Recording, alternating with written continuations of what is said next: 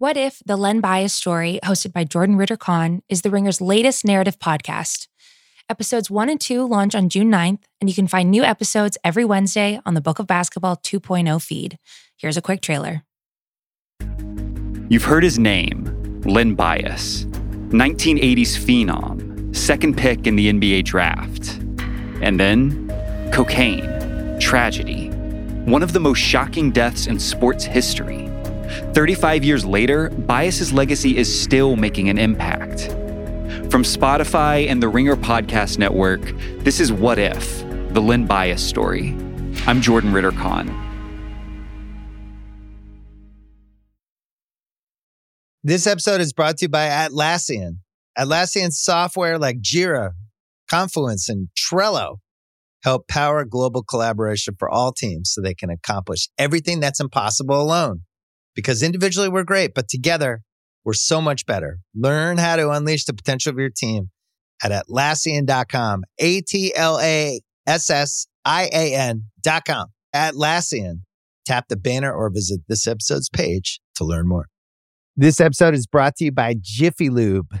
Cars can be a big investment, so it's important to take care of them. I once got a car that I started out with 25,000 miles on. I got it to over 200,000 miles because I took care of it. You know how you take care of a car? You take care of the maintenance, the oil, the brakes, all that stuff. And if you don't, you can have a car just completely fall apart. When your car needs maintenance, head to Jiffy Lube. They provide automotive excellence at speed. Get your oil change, brakes checked, tons of other multi-care services. It's all done by expertly trained technicians who actually care about taking care of you and your car. Jiffy Lube, car more. To find coupons and start an instant online estimate, visit jiffylube.com.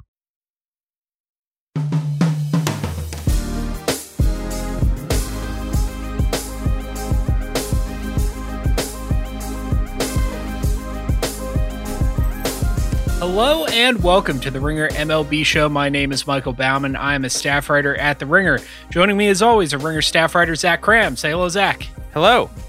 And Ringer staff writer, Ben Lindbergh. Say hello, Ben. Greetings.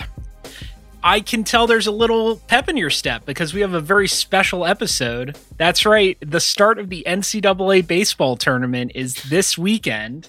And Division we're going One to spend baseball tournament, excuse you. The next... Yeah, you're right. You are right, because since I said the words college baseball, Zach, who is an alumnus of a Division III school, has decided to out-hipster me and start slacking me fairly frequently about the travails of Washington University and St. Louis in the Division III postseason. But Ben, I have news for you. Okay. So you may or may not know this, but I don't, I'm sure, if it involves college baseball. Well, the format of the tournament, there are 64 teams, and the first round is a double elimination tournament.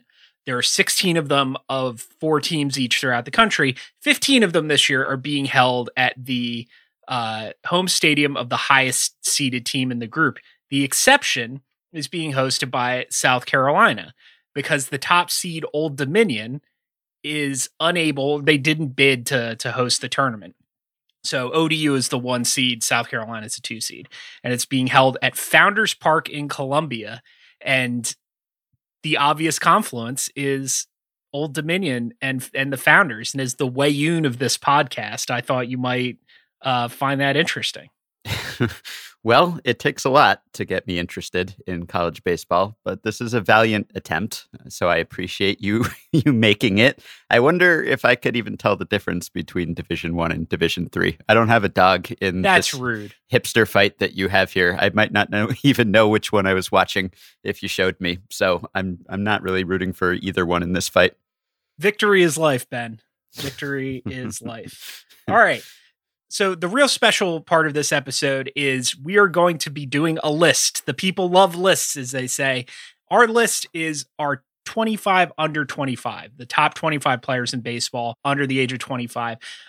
If this sounds like a good idea, you can tell that that's because Zach came up with it. So Zach, why don't your ground rules section on our rundown is almost as long as the actual list. So why don't you take us through some of the ground rules real quick, and then we'll get to the list itself. We live in a society, Mike, and societies have rules. So the rules for our ranking: first, players must be 24 or younger, and we're going by baseball reference age, which means that the players involved cannot turn 25 until July 2021 or later. So that excludes the following notable 25 and 26-year-olds, like Shohei Ohtani, Carlos Correa, Will Smith, Yohan Moncada, Shane Bieber, Corbin Burns, Walker Buehler, Jack Flaherty, Lucas Giolito, and many more.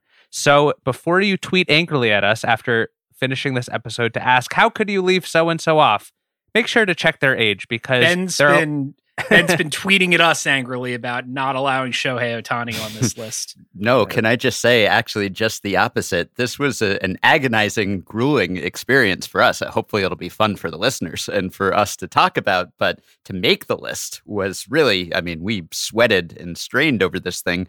So to find out that someone was 25 was the greatest relief of the whole experience for me. Just knowing that I could cross someone off the list, not for performance-related reasons, but just because he wasn't eligible, that was just a deep breath of relief each time. Also not eligible for the list are players under the age of 25, but who have not appeared in a major league game yet. We didn't want to just make a prospect ranking. So if a player has not debuted, they were not considered for the list. That means no Wander Franco. That means no Adley Rutschman. That means, we didn't allow Mike to sneak Jack Leiter or Kumar Rocker onto the list. I wouldn't have gone Leiter Rocker, but I did specifically threaten to put Rutschman at number 6. So just know that that's where he would be in my ranking if I had been allowed to, if Zach weren't such a stick in the mud. We are also not considering contracts or service time. I know for the actual teams involved, a player with 6 years of service time left might be more valuable than a player with 2 years of service time left. We weren't considering that here. We're just answering the question, which players do we believe will perform best over the rest of their careers? So to that extent, factors like injury history matter, age matters, because if two players are equally productive now, but one is 21, well, the other is 24, then we'll probably go with the first guy long term. But besides those ground rules, anyone who has played an MLB game and is currently under the age of 25 was considered.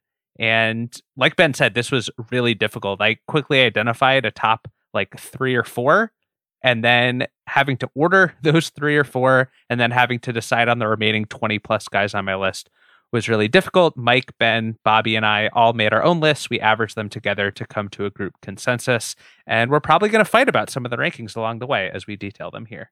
I hope so. Well, let me throw out this big picture question to you guys, which I have not talked to you about, but was something I was considering as I was making this, is that we are primarily projecting these players and trying to figure out how they will perform over the next 10 or 15 or 20 years, which is already a pretty impossible task. But to what degree were you guys attempting to predict changes in the game? Because we're talking about a period here that will cover multiple CBAs. We could be a year, multiple years away from some pretty landmark changes, whether it's robo-zones or whether it's moving the mound back. I get my way and it's moving the mound back, or it's restricting pitchers and changing pitcher usage. So I was trying to factor that in.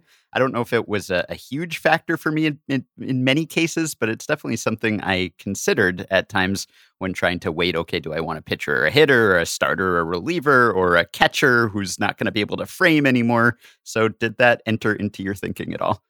Yeah, I think if Will Smith specifically were eligible for this list, he's a little too old, then I would have considered that, because I think Smith's biggest problem is his framing, and that might go away soon. But because basically none of the under 25 catchers are either good enough to warrant consideration here, or like Rutschman are still in the minors, that particular aspect didn't weigh too heavily on my list. And we'll talk about the pitcher versus position player split here, because that was one of the most revealing aspects of this exercise for me. But I did consider that a pitcher who might not stick as a full-time starter in my mind can still be really valuable in the 2020s if he can be like a Tampa Bay Rays style 3 or 4 inning guy on a consistent basis. Yeah, that was just one more variable than I was really willing to consider, particularly because Ben said the one thing that I think is coming, that I feel confident is going to come, that will actually impact the way that the game is played, is a robo or an automated strike zone. And since I'm not allowed to pick Adley Rutschman, who's an excellent framer, it didn't really factor in because you're not getting your way, or we're not getting our way. We're not getting the mound moved back. So if that happens, we're wrong in the 15 years between now and the end of like Dustin May's career, so be it. We'll podcast about that when it happens. That's a separate podcast. I think that could happen in the next 15 years, but hopefully we'll be making Ringer MLB show episodes. I do think that there could be some small effects for other players too. I mean, think about how that impacts plate discipline, or a pitcher who's able to get a little leeway off the edge of the zone just by, having pinpoint command or something. I mean, I think these things matter. And also, if you were to throw from a different distance, maybe that affects a fastball pitcher more so than a breaking ball pitcher, or, maybe the ball changes. I mean, the ball could change next week or tomorrow or next month, as far as we know. That just fluctuates all the time. So it's almost not worth trying to figure it out. But if you do think, well, we're at an almost all-time high home run rate still, if it comes down from there, well, maybe do you bump down a guy who has pretty good power in this environment, but might not in another? But yeah, there's so many variables to keep track of here, and it's hard enough to try to project the players without also trying to project the state of the sport and the world in general. Yeah, I think by the time Dustin May retires, we're going to go through about 12 more rounds of how is the ball behaving this month, this year, this day. Yeah. We're not going to have enough original ideas over the next 12 years, and we're going to revisit this list. Somehow that sentence fits together. All right. Let's start with the list. We can get to some honorable mentions at the end if we have time, but I do want to just get going here. Number 25 is Washington Nationals center fielder Victor Robles, who, and I don't think it's really worth discussing how he got on this list or why. So let's move on to number 24. Mike, so you don't want to talk about how, so basically the way that these lists came together was we were generally in agreement on upwards of 20 guys, but number 25 was just, we all had like one or two players who were on nobody else's list. And Robles gets the 25th slot because his champion, Michael Baumann, believed in him the most, even though Robles did not appear on anyone else's list. So here's what happened. Apparently forgot where he ranked him. There was a cutoff. I wasn't going to bring that up in front of the kids, Ben, but thank you. No, there was a cutoff. There was a step change. There was we're fighting dirty at the end of this list. All right. So there was a step change after number 16 on my list, where 17 through about 30, I could entertain basically any order based on how what my gut feeling was about the player. I'll say this up front. I am a sucker for elite defensive center fielders who have shown even offensive flashes, as evidenced by my lifelong, I don't know what the noun is, flirtation with Jackie Bradley Jr. I will say you guys are giving me crap, and Christian Pache was not on was on the list of honorable mentions, and I think he's got way bigger concerns about his bat than Robles does. So yeah, I'm not going to go to bat for him too hard. This is why I kind of wanted the ability to finesse this list once, rather than just going by the numbers, because I seem to be a little bit out over my skis on this one. But I think he's a really good player who's sort of gotten sucked in by some of the other great players on that Washington team, and I still have maybe undue confidence in the bat coming around to at least a league average level. And he could be a really, really good player if that happens. Unfortunately, this is Baumann's last podcast because he forged Jackie Bradley Jr.'s birth certificate to make it look like he was under 25 to include him at number 3 on this list. So he's going away for a long time. That's a massive ethical lapse. But So number 24 on the list is a divisional rival of Robles. It's Mike Soroka from Atlanta. Soroka is out for the season, most likely, with a setback after tearing his Achilles last August. It has now required multiple surgeries. I will say Soroka was last on my individual list. He had the 25th slot there, and he was basically in that range for most folks here, probably because he's been very good when healthy, but I have no idea what he's going to look like when he returns, when he is going to return, and I had a couple guys at the end of my list who were basically just injured pitchers, and I didn't know what to do with. Yeah, I'm the guy who left Soroka off my list entirely, so I guess I have to defend myself here. And in Baumann's defense with Robles, I considered Robles too, just because his plate discipline has actually improved so far this season. His chase rate has declined precipitously, so if that is a sign that he is getting things together offensively, maybe that pick will turn out to look smart. But with Soroka, I mean, our outline here, and Zach, you just said it, out for season with setback after Achilles tear last August, now requires multiple surgeries. So that was, as I was looking through my list and thinking, how do I get this guy on and how do I make everyone fit? It would have been a lot easier for me if we had had a top 26 or 27. Those last couple cuts were agonizing, and the guy with this much uncertainty about his health and when he'll be back and whether he'll be diminished by those surgeries, that was kind of an easy way for me to find some room on this list. And also, I do think that, he hasn't historically fit the profile of the strikeout monster that we all kind of like to see when we are projecting long term. He's obviously been successful, but he's done it in kind of a different way, getting grounders and low BABIP and all of that. And long term, I tend to prefer the strikeout guy. So those two things were enough for me to leave him off my list.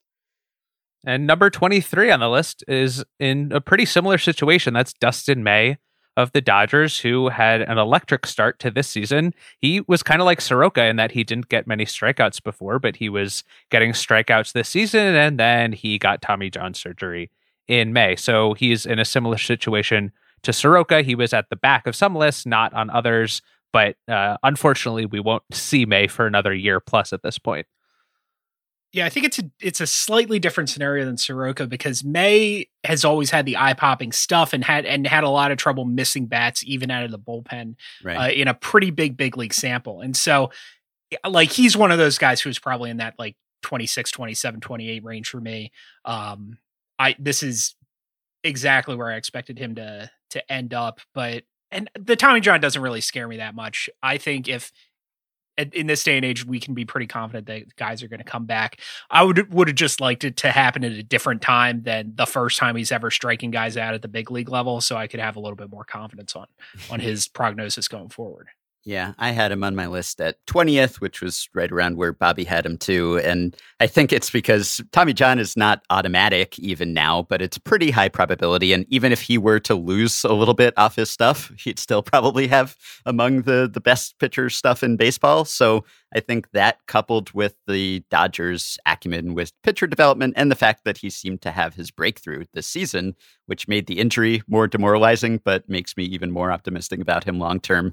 That was enough. Where Tommy John surgery, it's a little more predictable, whereas with Soroka, it's like multiple things going wrong and like exploratory surgery, which just kind of makes me scared. So it's not a great phrase. No, it's not. No. Number 22, though, is someone we basically all agreed on. We all had him between number 20 and 24 on our list. One of the favorite players on this pod. I think if this were a ranking of our favorite players under 25, he would be a lot higher. That is Nick Madrigal of the White Sox, who recently hit his first career home run, which is exciting for him, but maybe explains why he's near the back of all of our top 25s. I was very slightly the low man on Madrigal. I had him 24th, and I think that's attributed to, I believe I'm the only one on this call who has rooted for a team that had Ben Revere on it. And I think Madrigal's a really good player. He's going to be a really good player for a really long time. That lack of power is a little disappointing based on what I thought he could grow into when he was coming out of Oregon State. And it's going to be frustrating in the long term, even if he ends up, just because of his high contact rate and his speed, getting into enough doubles and triples to slug in the 400 range. He, for his career right now, has a 309 batting average, but a 386 slugging percentage.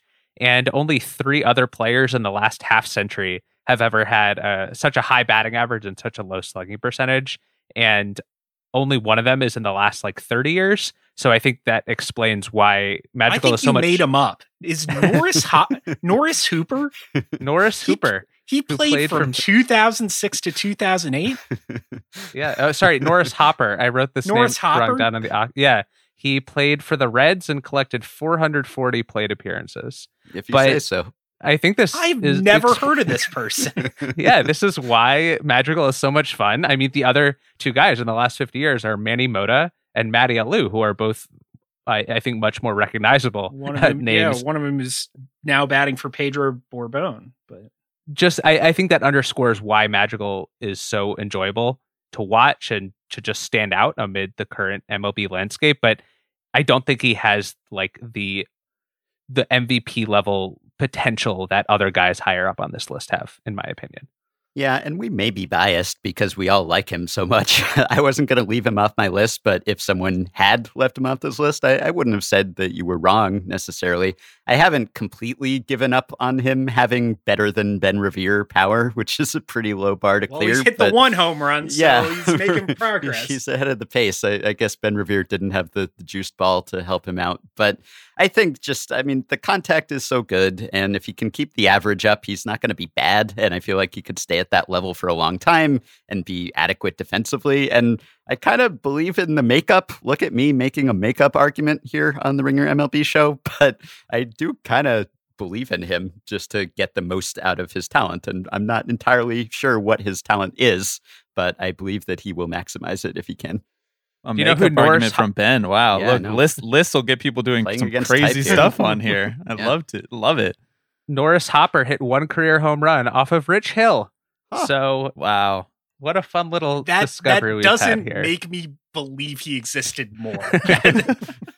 If that makes sense. We're going to have a fight now because number 21 had, if you measure by standard deviation, the biggest spread for any player on the whole list.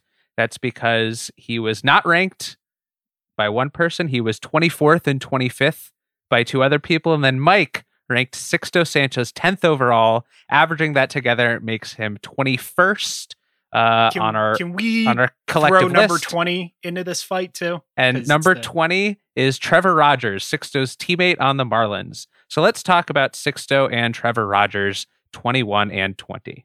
Okay, so one thing that I was most excited about when comparing my list to y'all's list was I thought it would reveal the fault lines, the differences in approach between how among us in the way that each of us evaluates players. And I think most of the time it's pretty similar. We agree a lot on this pod, particularly in player evaluation. And correct me if I'm wrong, but the biggest fault line by far seems to be that you guys are scared to death of pitchers. You are such cowards. You could watch what Sixto Sanchez did last year. Watch what he did all the way through the minors with everybody saying, oh, he's too small. He doesn't have the ideal body. Maybe he's going to get hurt. And this guy's an absolute motherfucker. He's going to win a Cy Young Award if his arm even stays attached. So Ben having him off is so predictable. It's so fitting. And I hope that you're happy with your little dink and dunk offense that can't even catch up to Sixto Sanchez's fastball. Number 20, Trevor Rogers. I think if we did this list in 3 months, he would be up in the mid-teens on everybody's list. I disagree with the assertion that he came out of nowhere because he was a high first-round pick and there was no public minor league competition last year. So it might seem like he came out of nowhere, but that kind of stuff from the left side, like, I don't know if I was the only one who had Shane McClanahan on my top 25, but you don't get guys like that from the left side. They don't grow on trees. And so maybe I'm a little aggressive on him. Maybe I still believe in Sixto too much. I'm not appropriately scared off by, guess what? Every pitcher's hurt now. So that's why we didn't pick pitchers. You're making our case for us. Effectively making our case for us right there.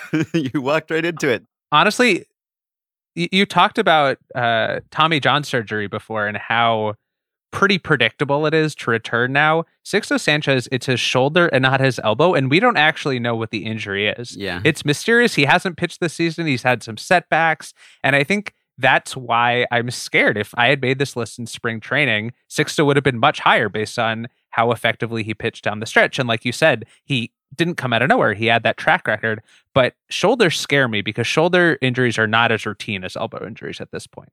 Yeah, I'm with you on that. And you mentioned, Mike, if we were doing this 3 months later, we would all have Rogers higher. If we were doing it 3 months earlier, I don't know that we would have had Rogers at all. I don't think I would have. I probably wouldn't have either. Yeah, I would have had Sixto over Rogers. So This is probably recency bias. It could be. Rogers has looked... Or it could be your stubborn refusal to reevaluate your priors.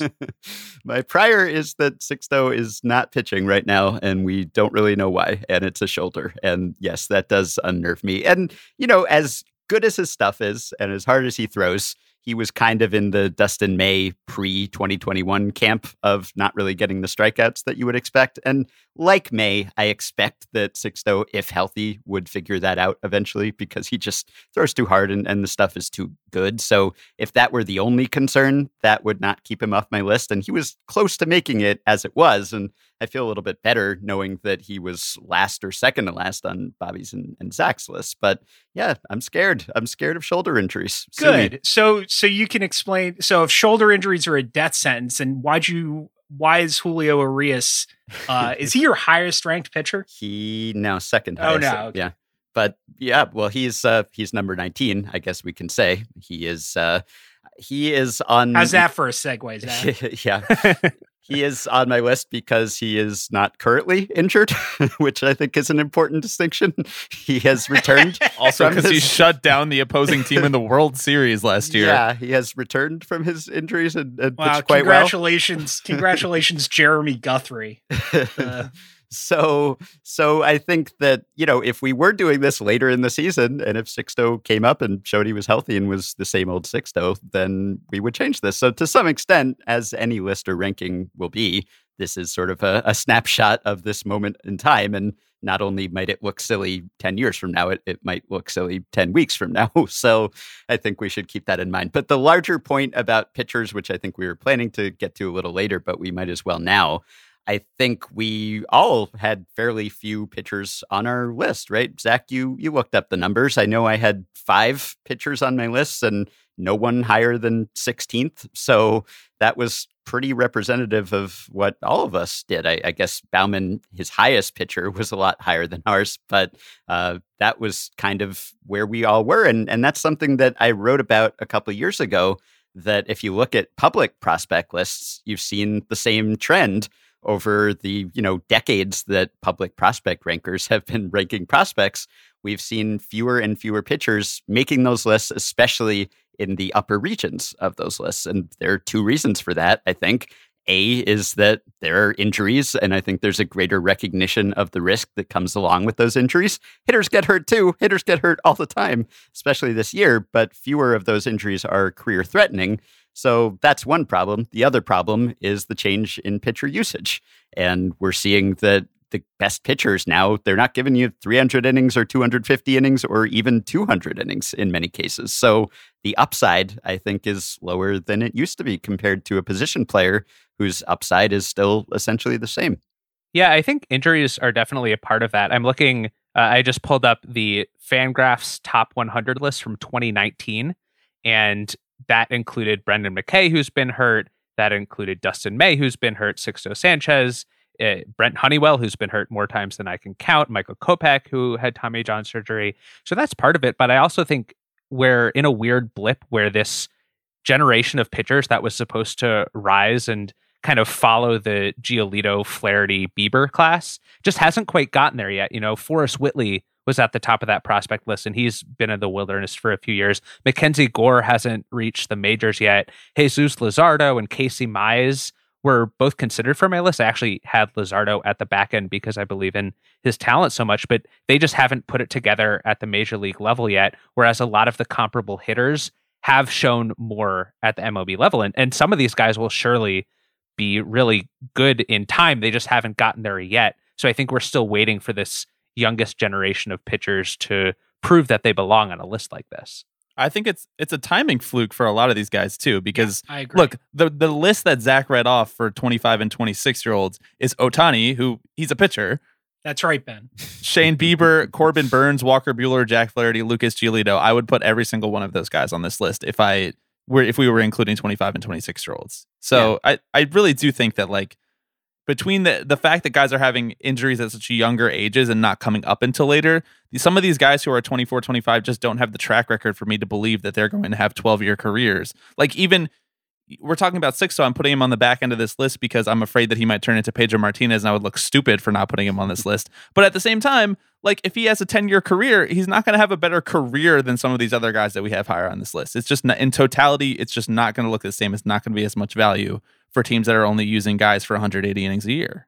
Yeah, and this is a historically great time for young hitters. I mean, this generation, maybe it goes along with the fact that it's not as great a time for young pitchers, but there have been so many articles written about that, many of them by us, about just how great the young echelon of hitters are, and we will get to a lot of those guys later in this episode. So I think it is kind of a quirk of timing, as you're saying. So the last thing I'll say about that is because it's so rare that you'll get guys who throw 200 innings, particularly guys who throw 200 innings at like an ace-like level, is that if you, and maybe this is foolish of me to think that I can identify Sixto as one of those guys, or the number one pitcher on my list is one of those guys. They're getting rare, which makes them more valuable relative to their competition. And so I don't want to paint any of the current under 25 pitchers is like the next DeGrom, but that's why I was willing to sort of go out there on a limb a little bit for the pitchers that I thought were the best of this crop. So, I'm not afraid to be ridiculed by you guys. I've been ridiculed by better and smarter, and will be again in the future. Wow. Well, we'll see in 20 years which one of us was right. Yeah. If we're still all on speaking terms in 20 years, that's...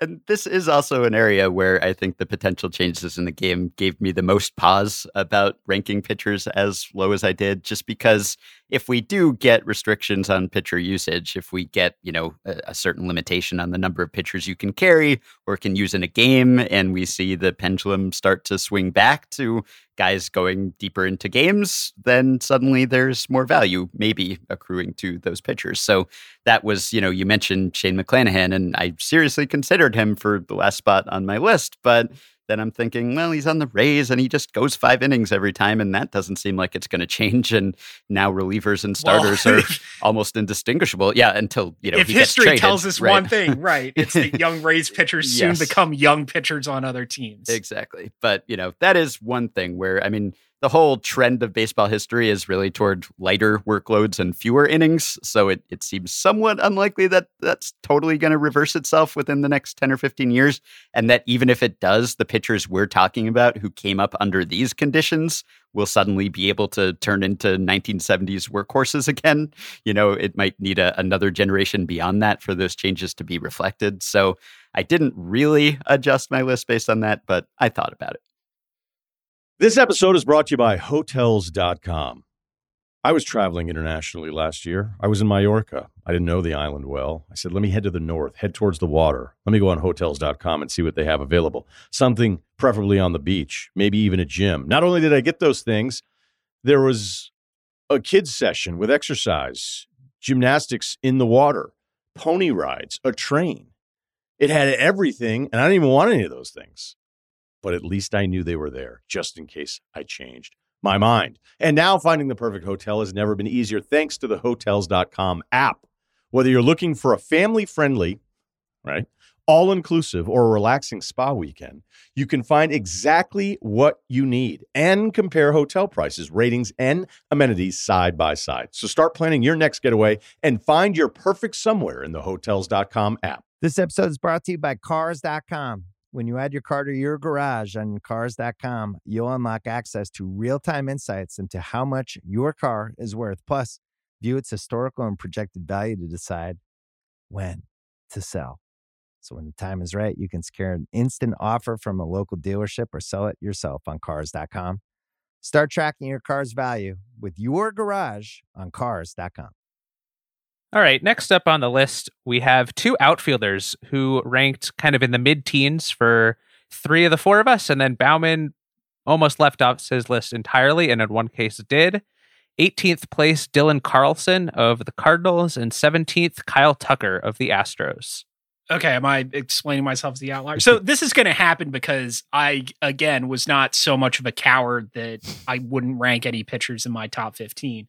So some of my guys are going to be bumped a little farther down the list. These 2 I did for different reasons. Tucker, I think he's good. Like, he's a good corner outfielder. It's a pretty swing. I don't see like superstar upside. And so it's hard for me to get excited about a guy who's just a good left fielder. Carlson is someone who I like a lot as a player. I think that he's still got something to prove, that like his prospect ranking, really across the board last offseason. He was a consensus top 10, top 15 prospect in all of baseball. Like Zach, you ranked him 12th. Like I could see him becoming that kind of player. I'm just not completely sold yet. So if him ending up at 18, I'm perfectly fine with. He's one of those guys that I was sort of talking about in the 17 to 30-ish range that could end up anywhere depending on what you wanted. I think Carlson is an example of one player who is really tough for me to handle on this list, which is players who debuted in 2020, just because that season was so short and it's hard to parse. Like Carlson was 35% below average at the plate in 35 games last year. And is that meaningful? And this season, for contrast, he's well above average. He has a 123 WRC plus, and I guess you could just average those two and say that's essentially what he's been so far, which in Carlson's case is a 22-year-old who's been a league average hitter over his career and is a good defender. He has good speed. So I think that makes him a really valuable player long term. And I wonder how high he would have been on the list if he just hadn't played in 2020 and all we knew about him was his 2021 debut. You can't really do that. It's not fair to just ignore data like that, but there were some players on this list who made it all's difficult fair in for love others. and list making, Zach. Come on, you can do whatever you want to justify putting guys anywhere.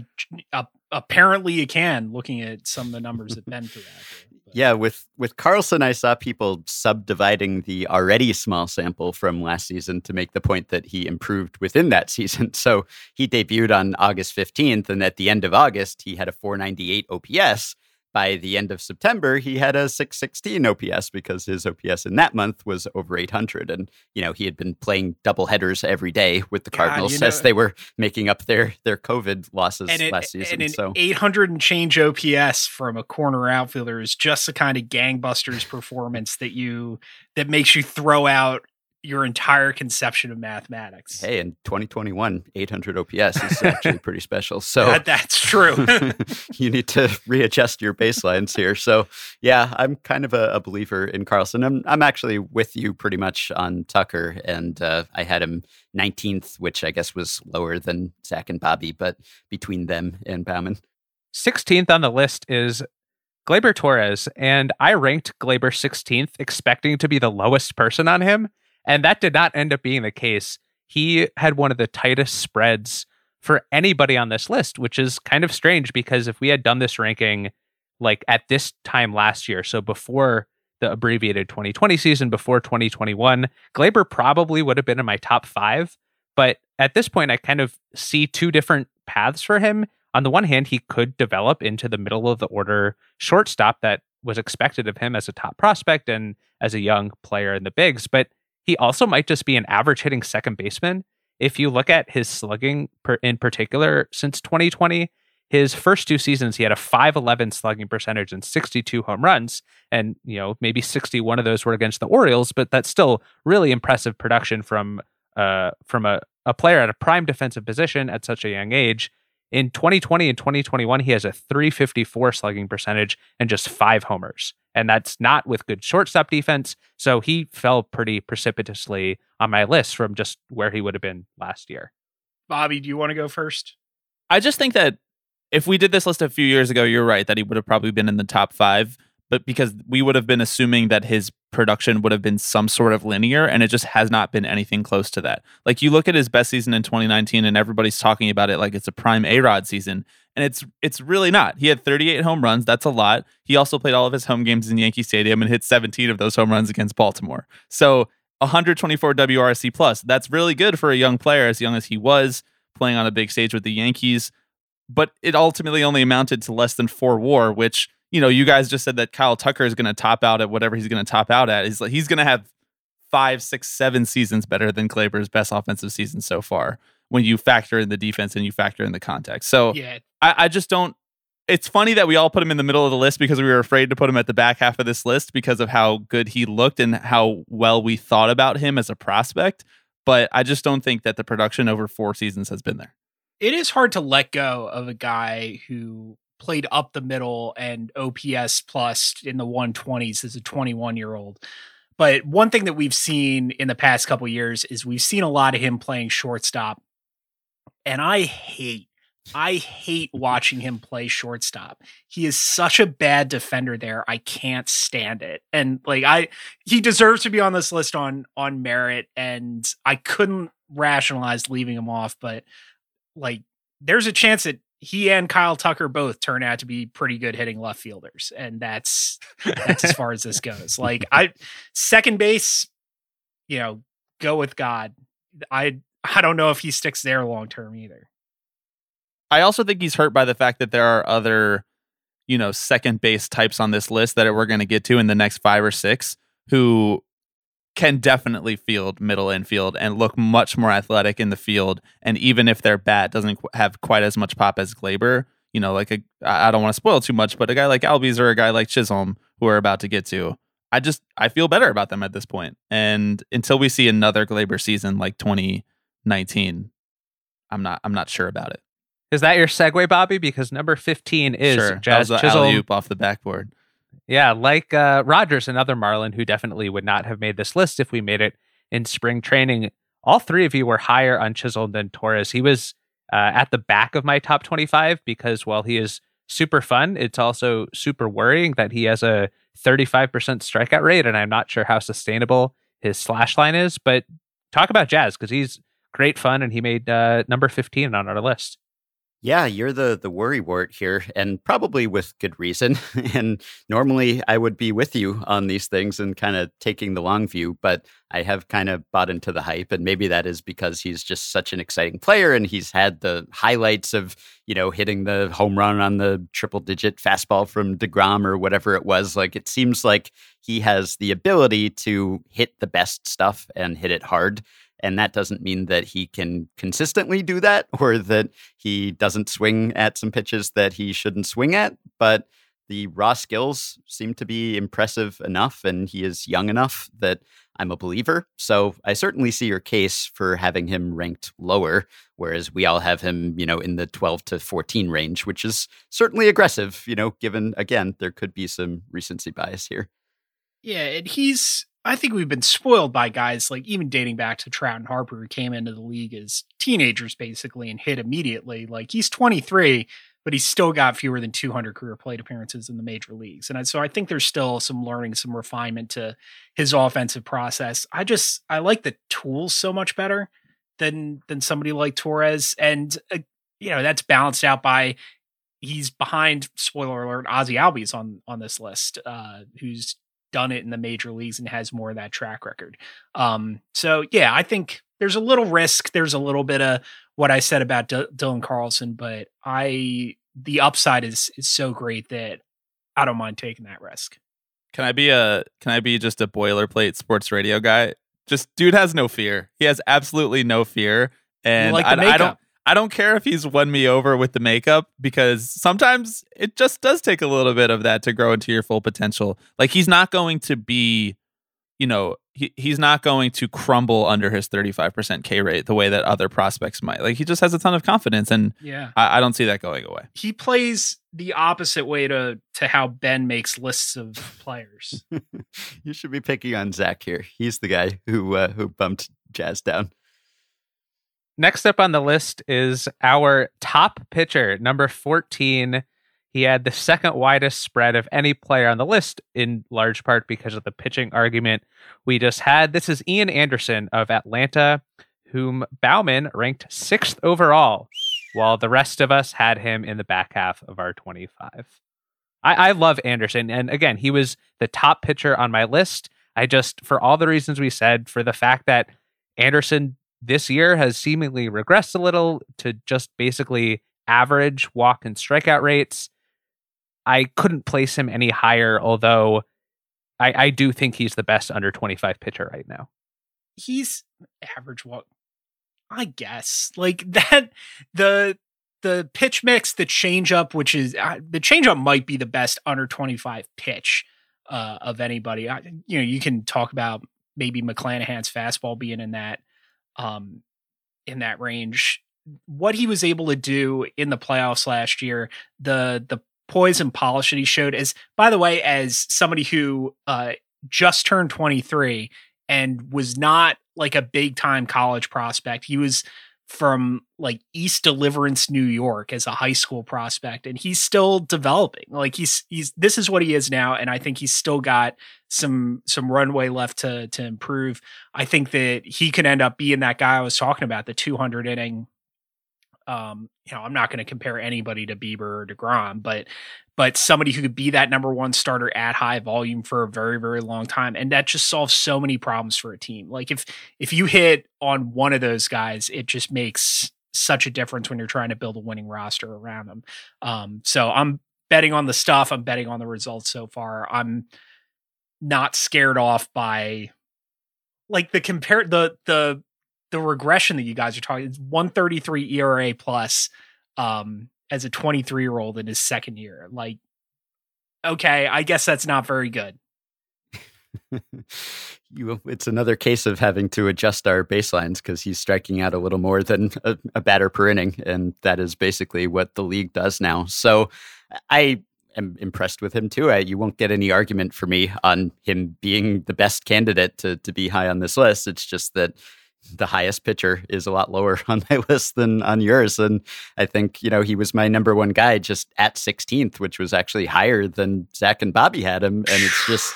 You guys all need to watch Defending Your Life is the lesson I'm taking from this podcast. To get a pitcher up into that stratosphere, especially now, I mean, the names in the top 10 and the top 6, which we will get to, are just so incredibly impressive.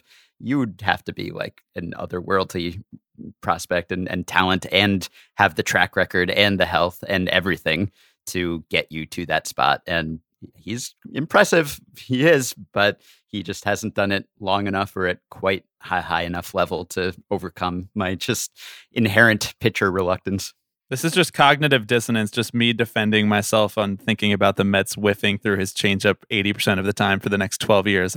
I bumped him down. Wishful thinking. I definitely had one of those moments when I had 3 Marlins in my top 15, and before I realized how old Pablo Lopez was, like it was very nearly like 4 in the top 20. Yeah, I was like, it's going to be a long rest of my life. The Braves and the Marlins are both most well represented on this list. Yeah, I do feel bad putting Anderson out, looking at the next 2 guys on our list in particular, because the next 2 guys are very one-dimensional. And in retrospect, I wish I had placed Anderson ahead of both of them. Baumann, you've convinced me on that front. Thank you. Not into my top 10, but that's some comfort.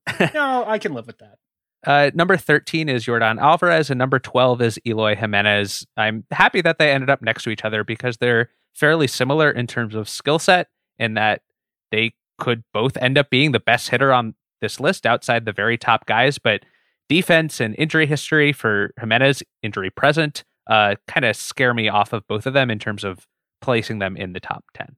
Yeah, I guess I was the high man on Yordan. I had him at 12th, and maybe that is aggressive. He has just been so good. I mean, he's been one of the best hitters when he's been on the field since he debuted in 2019. And the when he's been on the field caveat is pretty important because he was almost not at all on the field last year. And he is very rarely on the field, if by that we mean playing a fielding position. So that is obviously going to hold back his value, and he has to hit as well as he did in 2019 to be like, an MVP type candidate as a DH. So that does concern me. And the fact that he's broken down physically at 23 or almost 24 now, what does that mean for what he will look like at 32? I have no idea. And does that start to sap his production? Now it's just limited his availability.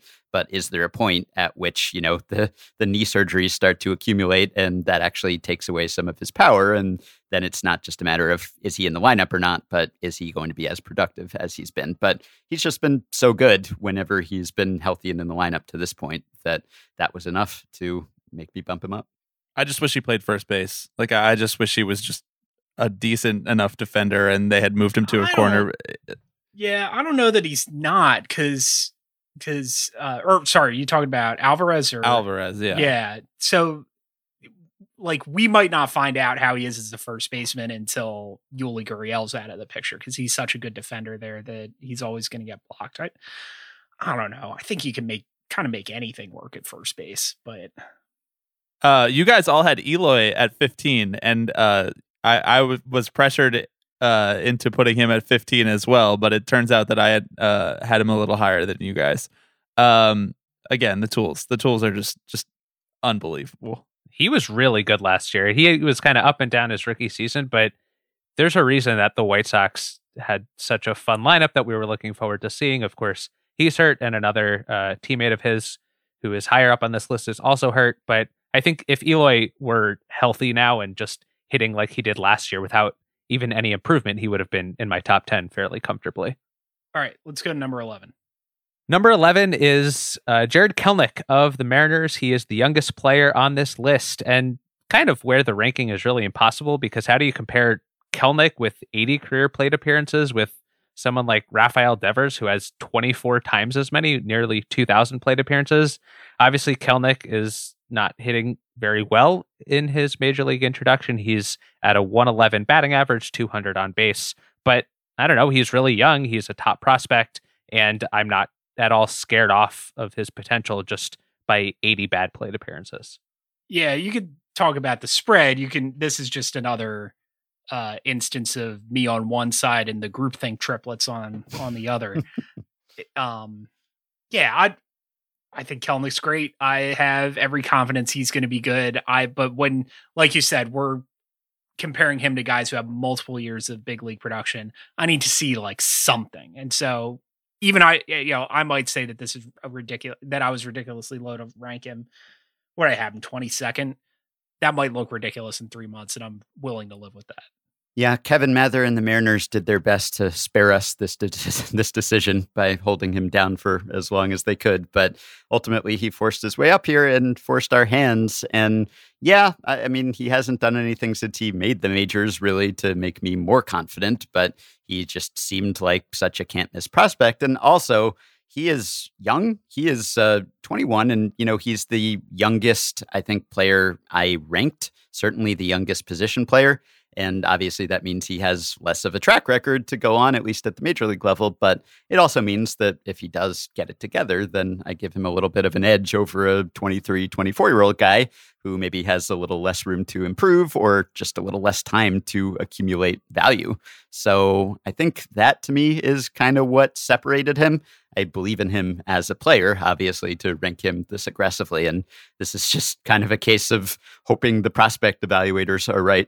Are we just going to let Baumann get away with implying that we're scared because we ranked a high school outfielder higher than he ranked all of these college pitchers with good pitchability? You're the freaking scared one, Baumann. You're so scared that he'll have too much swing and miss in his profile that you thought that the Diaz trade was a good trade. Bauman's that was we've been arguing Billy about Bean this for years.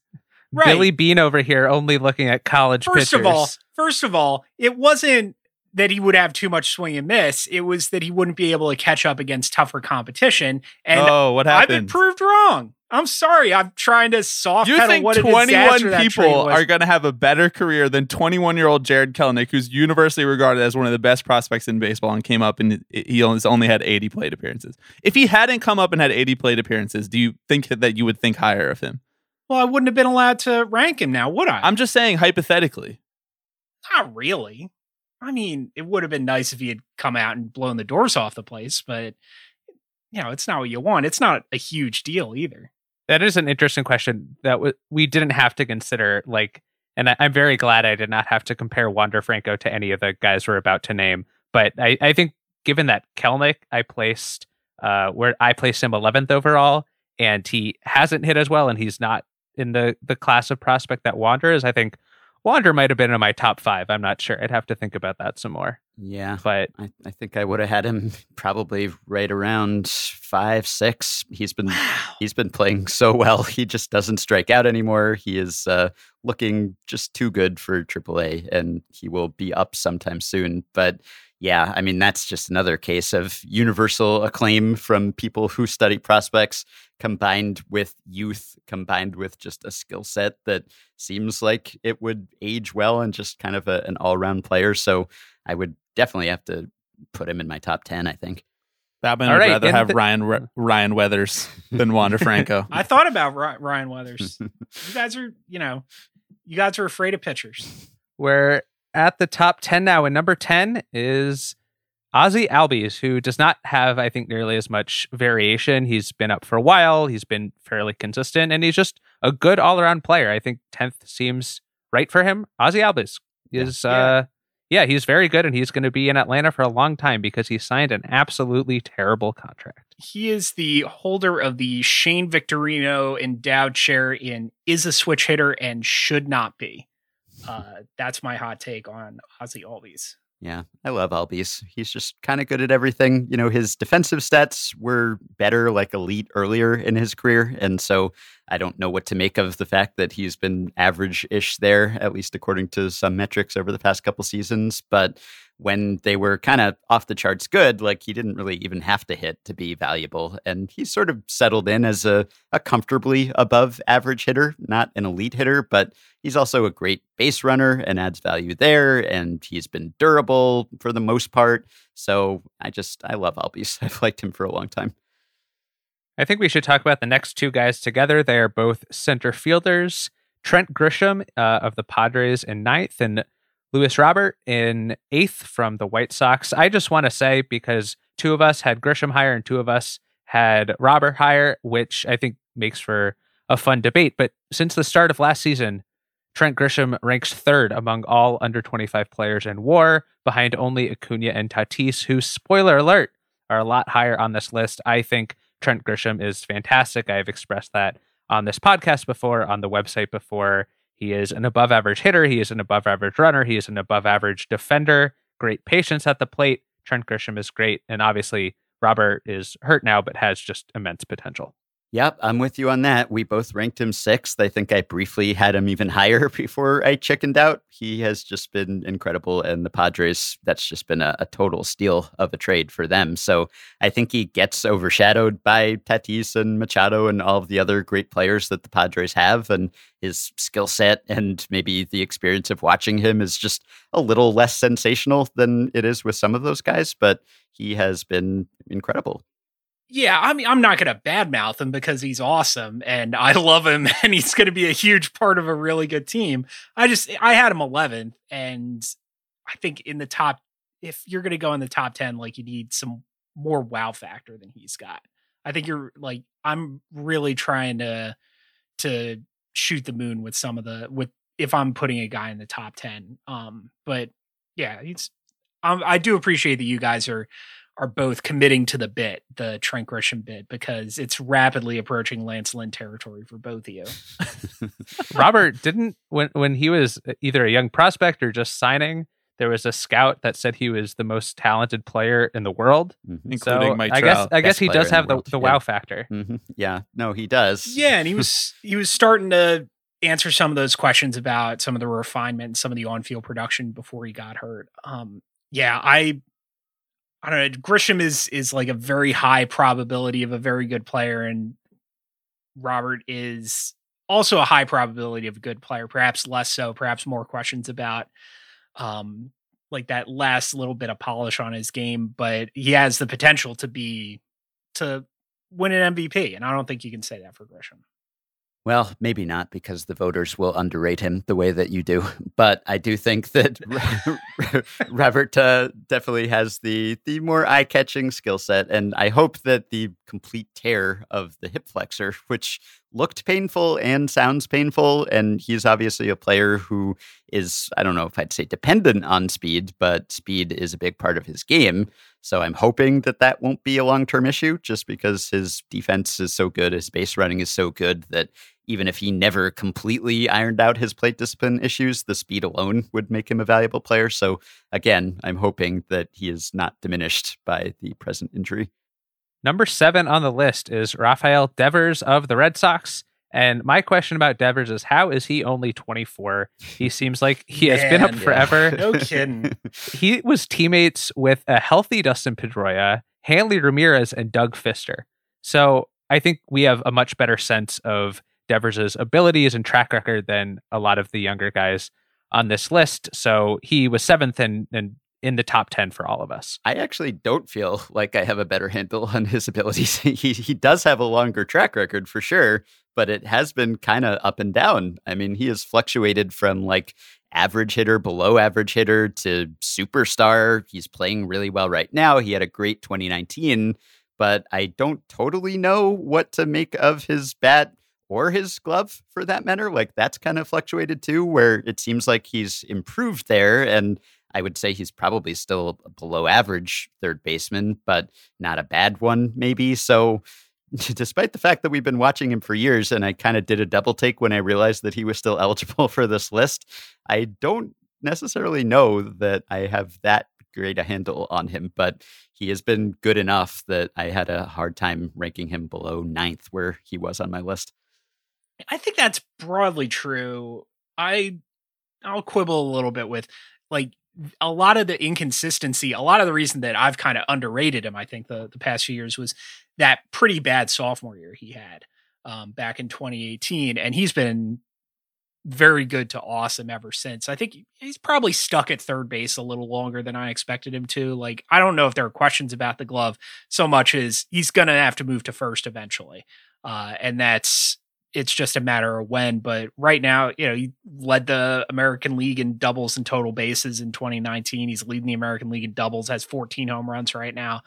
Like, if I'm going to put a corner guy this high, particularly somebody who's not an elite defender, like somebody a couple spots up on this list, he's got to absolutely rake. And I think Devers has done that over the past few years. Speaking of corner guys ranked high, should we get to the next guy? Number 6, Brian Hayes, with all of 102 career plate appearances, though I believe he is about to come back from a rehab stint. And I don't know if I expected him to rank this high. I was kind of surprised when making this list that I just couldn't bump him below my top 10 because Hayes hit about as well as we could have possibly expected last year. And he has an amazing glove. So is this like the next Matt Chapman? Maybe. He might not quite be at that level as a defender, but I think he has the clear two-way ability to place him this high, even with such little track record. The sneaky thing about Matt Chapman is that he's actually not that great at the plate for like long stretches of most of the season sometimes. And he's still every single year in the top 10 in WAR because defensively at this important of a position, he's just so incredible. And Hayes has that potential. And I think that his bat looked about as good early in his career as Chapman's has ever looked. Maybe not power-wise, but in terms of future value of an entire career, the value that you can amass at third base with that good of a glove is just, as we've seen with Chapman, Arenado, other guys like that, it's just exorbitant. Aesthetically, it's my favorite thing to watch in baseball is great third base defense. And maybe I was surprised that the rest of you were as high on him as I was. Chapman is not a perfect comp because like I said, I don't think he's going to become the best defensive third baseman in the world the way that Chapman is, but he's going to be plus with the glove over there. And probably a more consistent hitter. I don't know if he's going to be a better overall hitter, but I think he's going to, like you said, probably avoid some of those longer slumps that have dragged Chapman down. I think he's kind of underrated because one, the Pirates, and two, I don't know why he hasn't like gotten the same kind of attention as somebody like Kelenic or Jimenez, who was sort of a similar caliber of prospect coming up. I don't really have an explanation for it, but I think he's going to be a special player. 5th on the list is Bo Bichette, and this one is simple because we all ranked him number 5. There was I think, like I said at the beginning, there was a clear top 4, and we all had the same top 4 in different orders, and then placed Bichette 5th. He's just a very good hitter at a premium defensive position. I think he will probably be able to stay there for a while. To Ben's earlier question about the changing game, I think one area we've already seen is that due to defensive positioning, players who might not have always been able to stick at shortstop have been able to, your Corey Seagers. And I think Bichette fits that class where he's not a gold glover at short, but I think he'll be able to stick there long term. And putting that bat in that lineup spot just makes him so valuable. Also, the son of a big leaguer. 4 of our top 6 are the sons of former big leaguers. And I don't think there's anything really wrong with Bichette's game. He's pluses all around. This episode is brought to you by Jiffy Lube. Cars can be a big investment, so it's important to take care of them. I once got a car that I started out with 25,000 miles on, I got it to over 200,000 miles because I took care of it. You know how you take care of a car? You take care of the maintenance, the oil, the brakes, all that stuff. And if you don't, you can have a car just completely fall apart. When your car needs maintenance, head to Jiffy Lube. They provide automotive excellence at speed. Get your oil change, brakes checked, tons of other multi-care services. It's all done by expertly trained technicians who actually care about taking care of you and your car. Jiffy Lube, car more. To find coupons and start an instant online estimate, visit jiffylube.com. All right, let's go to the top 4 because there was more disagreement than I thought there'd be, which again might be my fault. Number 4, Vladimir Guerrero Jr., Bichette's teammate, who ranked 4th for everyone else and then 3rd for Mike.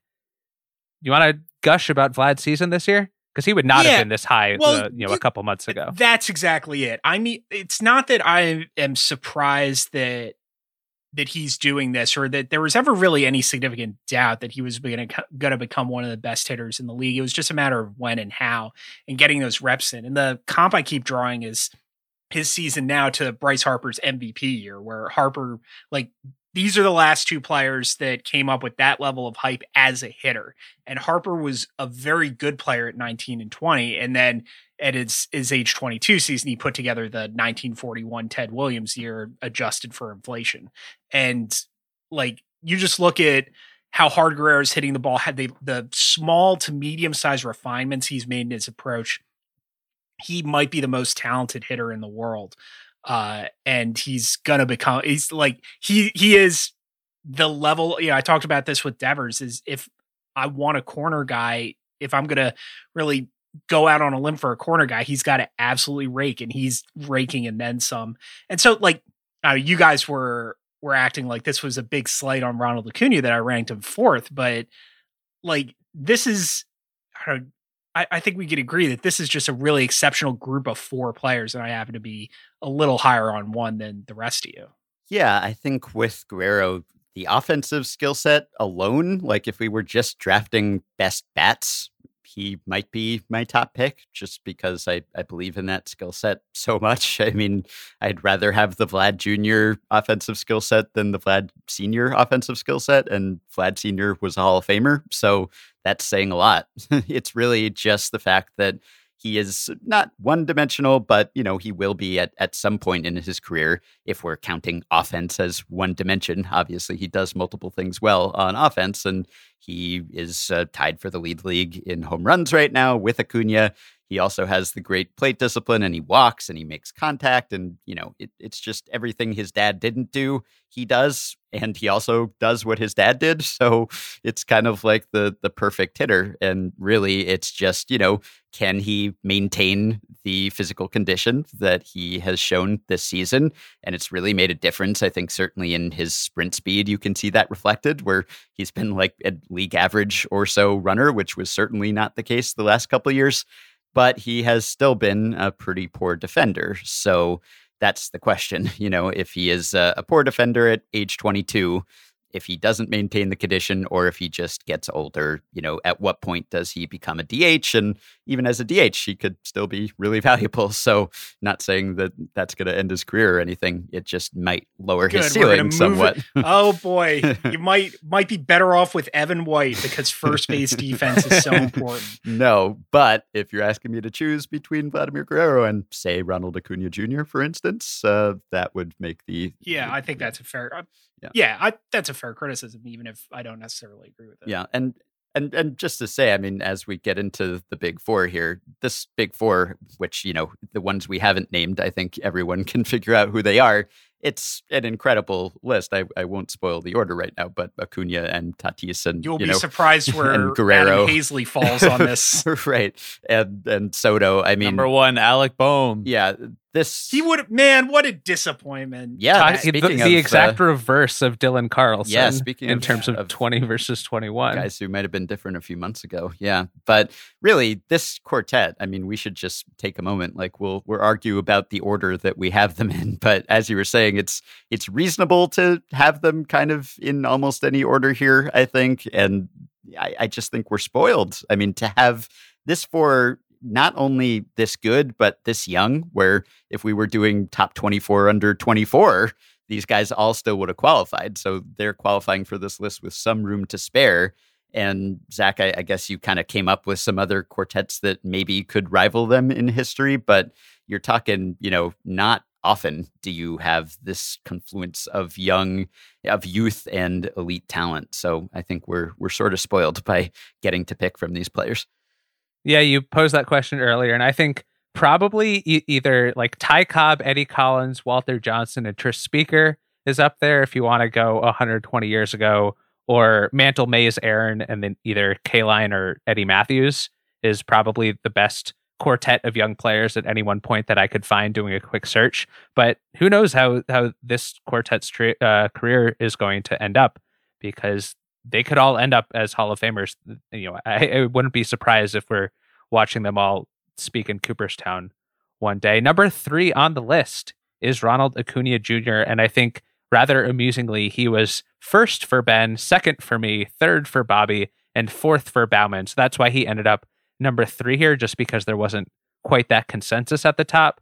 But again, you can nitpick certain parts of his game. And I think that's why I dropped him below number 1. Like, Baumann, you and I have talked offline before. Is he a good defender, or is he just fast?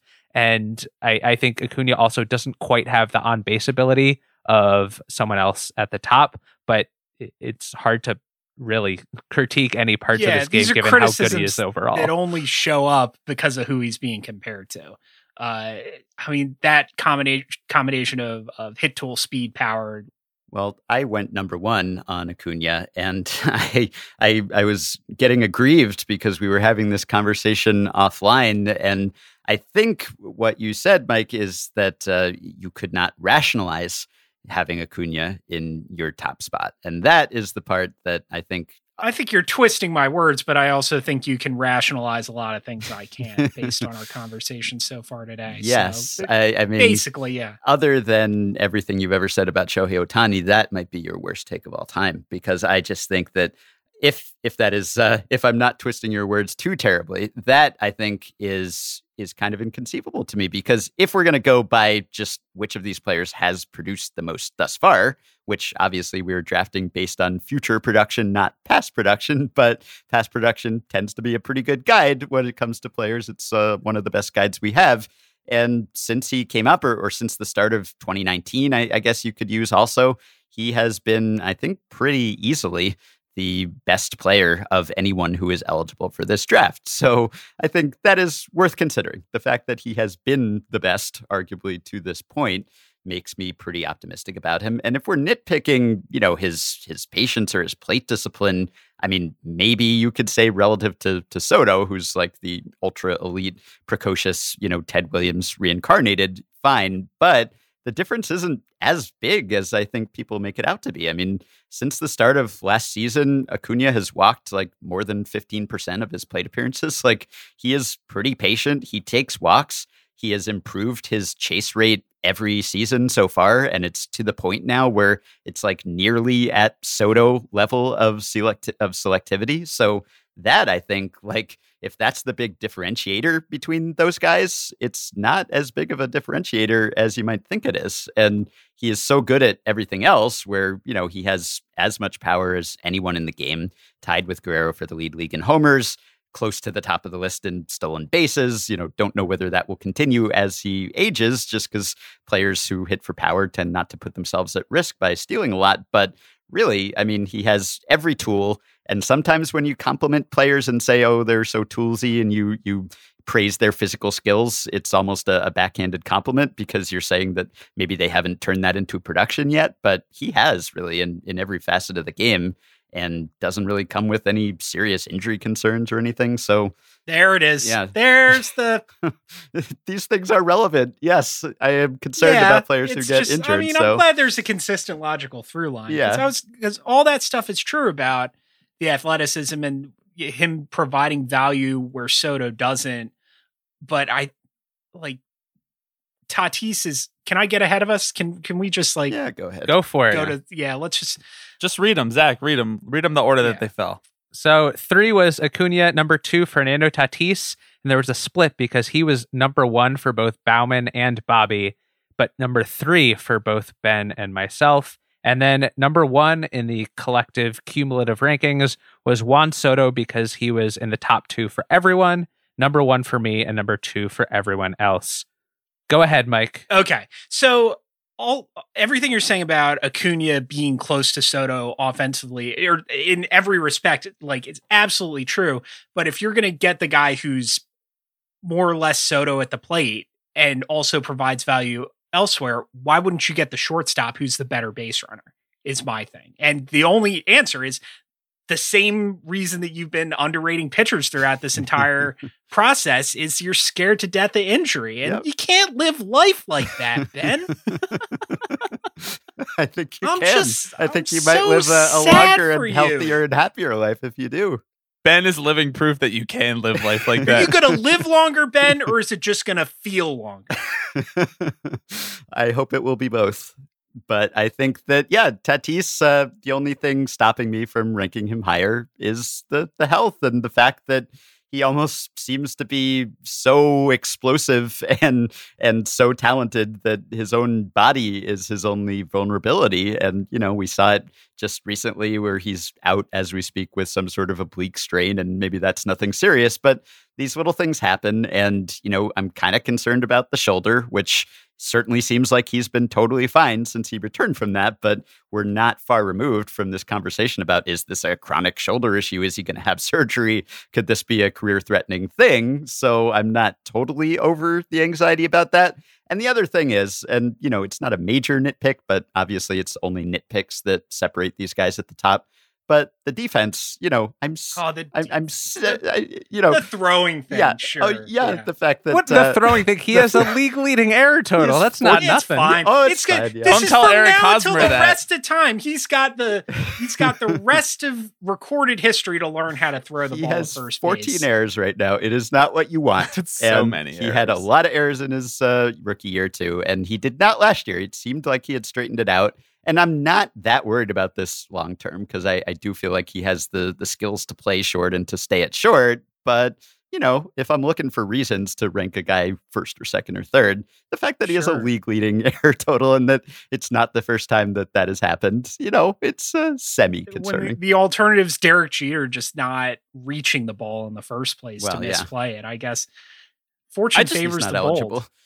I just don't care about the injuries. I honestly don't. Like, if we had Ken Griffey exactly Jr. right. available on this list, like if we were doing this in the 90s and we had Ken Griffey Jr. available on this list and you told me all the injuries that he was going to have throughout his career, he still gets there. Like, he's still one of the greatest players of all time. What? The potential of... And Ben's over here going, well, if we were doing this in the 90s, then you'd be ridiculous. You'd be crazy not to pick Barry Bonds. And if you told me, is that what you're going to say? I would have drafted Griffey because I didn't know that he would have that injury track record. But if you told me that he would have those injuries, then I wouldn't have taken him because he was. He still had 650 home runs. He still was the most electric player when he was on the field. I just think that the potential of him being out there for 90% of the time for me is just slightly better than Soto being out there for 95% of the time. In that Rookie of the Year campaign, he was as good offensively as Pete Alonso was and was almost as good in terms of WAR despite playing 40% as many games.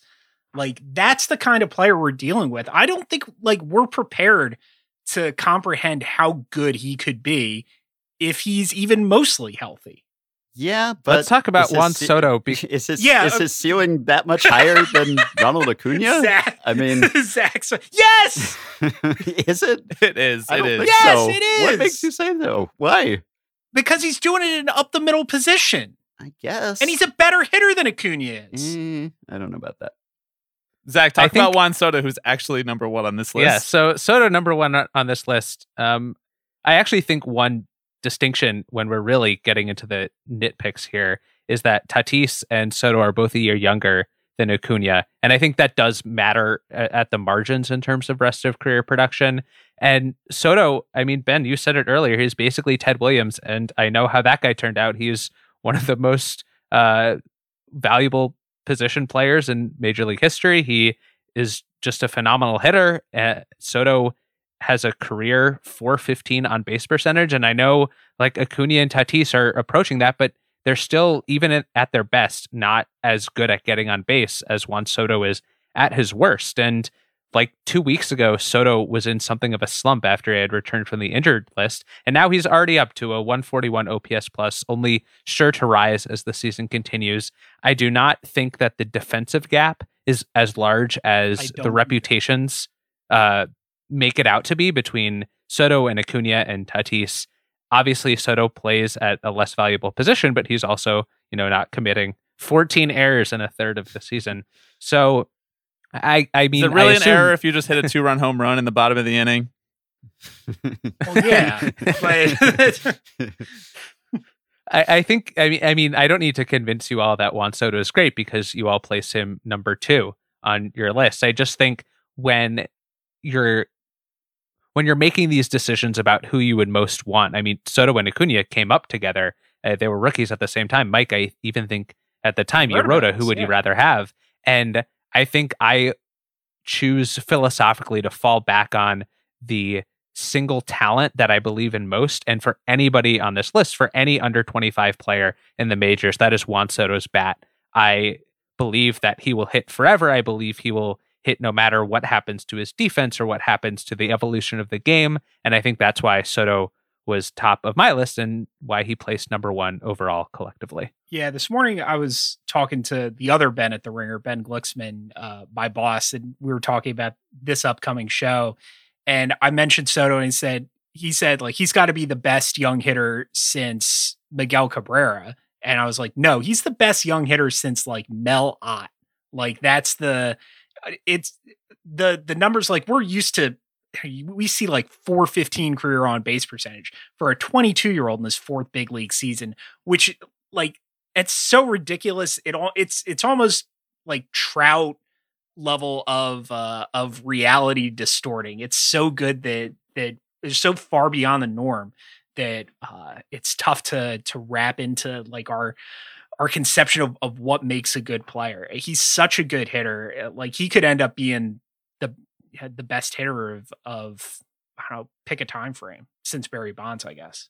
You guys have convinced me over the years to put Soto ahead of Acuna. Sorry, Ben. They did. Just hanging out with you guys, listening to you guys week in and week out.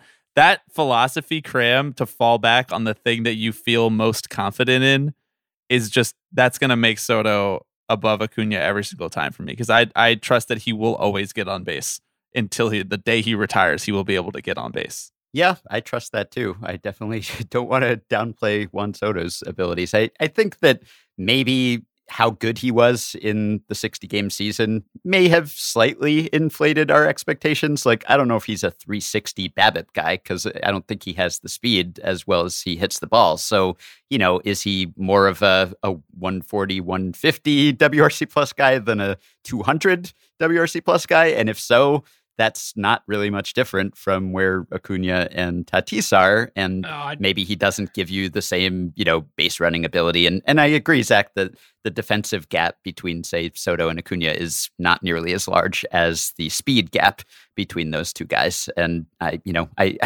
have a hard time really picking between them. I mean, it's one of the great baseball debates of this era, really, Soto, Acuna, and Tatis for that matter. So you can't go wrong with any of these guys, obviously, but you can go wrong if you rank Acuna 4th.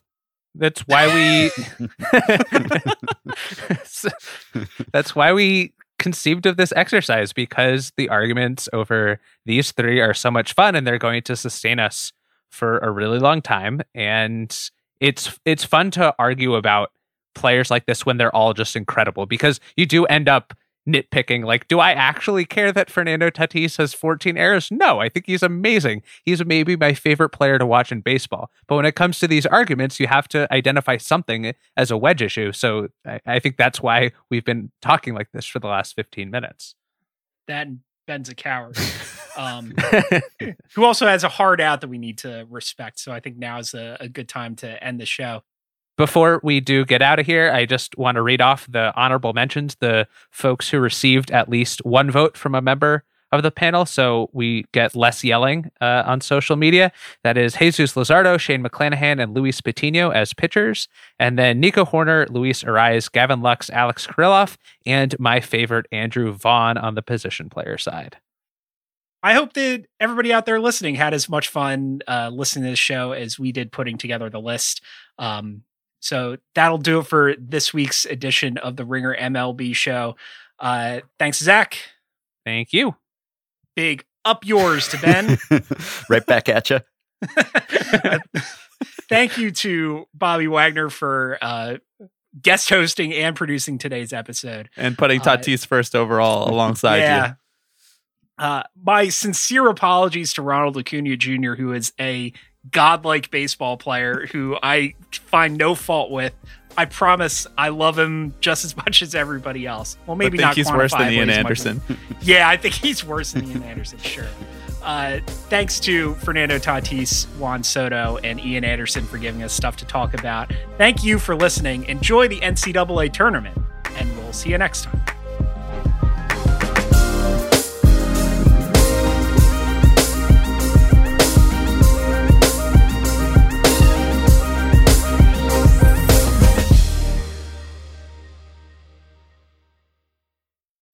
This episode is brought to you by State Farm. You might say all kinds of stuff when things go wrong, but these are the words you really need to remember. Like a good neighbor, State Farm is there. They've got options to fit your unique insurance needs, meaning you can talk to your agent to choose the coverage you need, have coverage options to protect the things you value most, file a claim right on the State Farm mobile app, and even reach a real person when you need to talk to someone.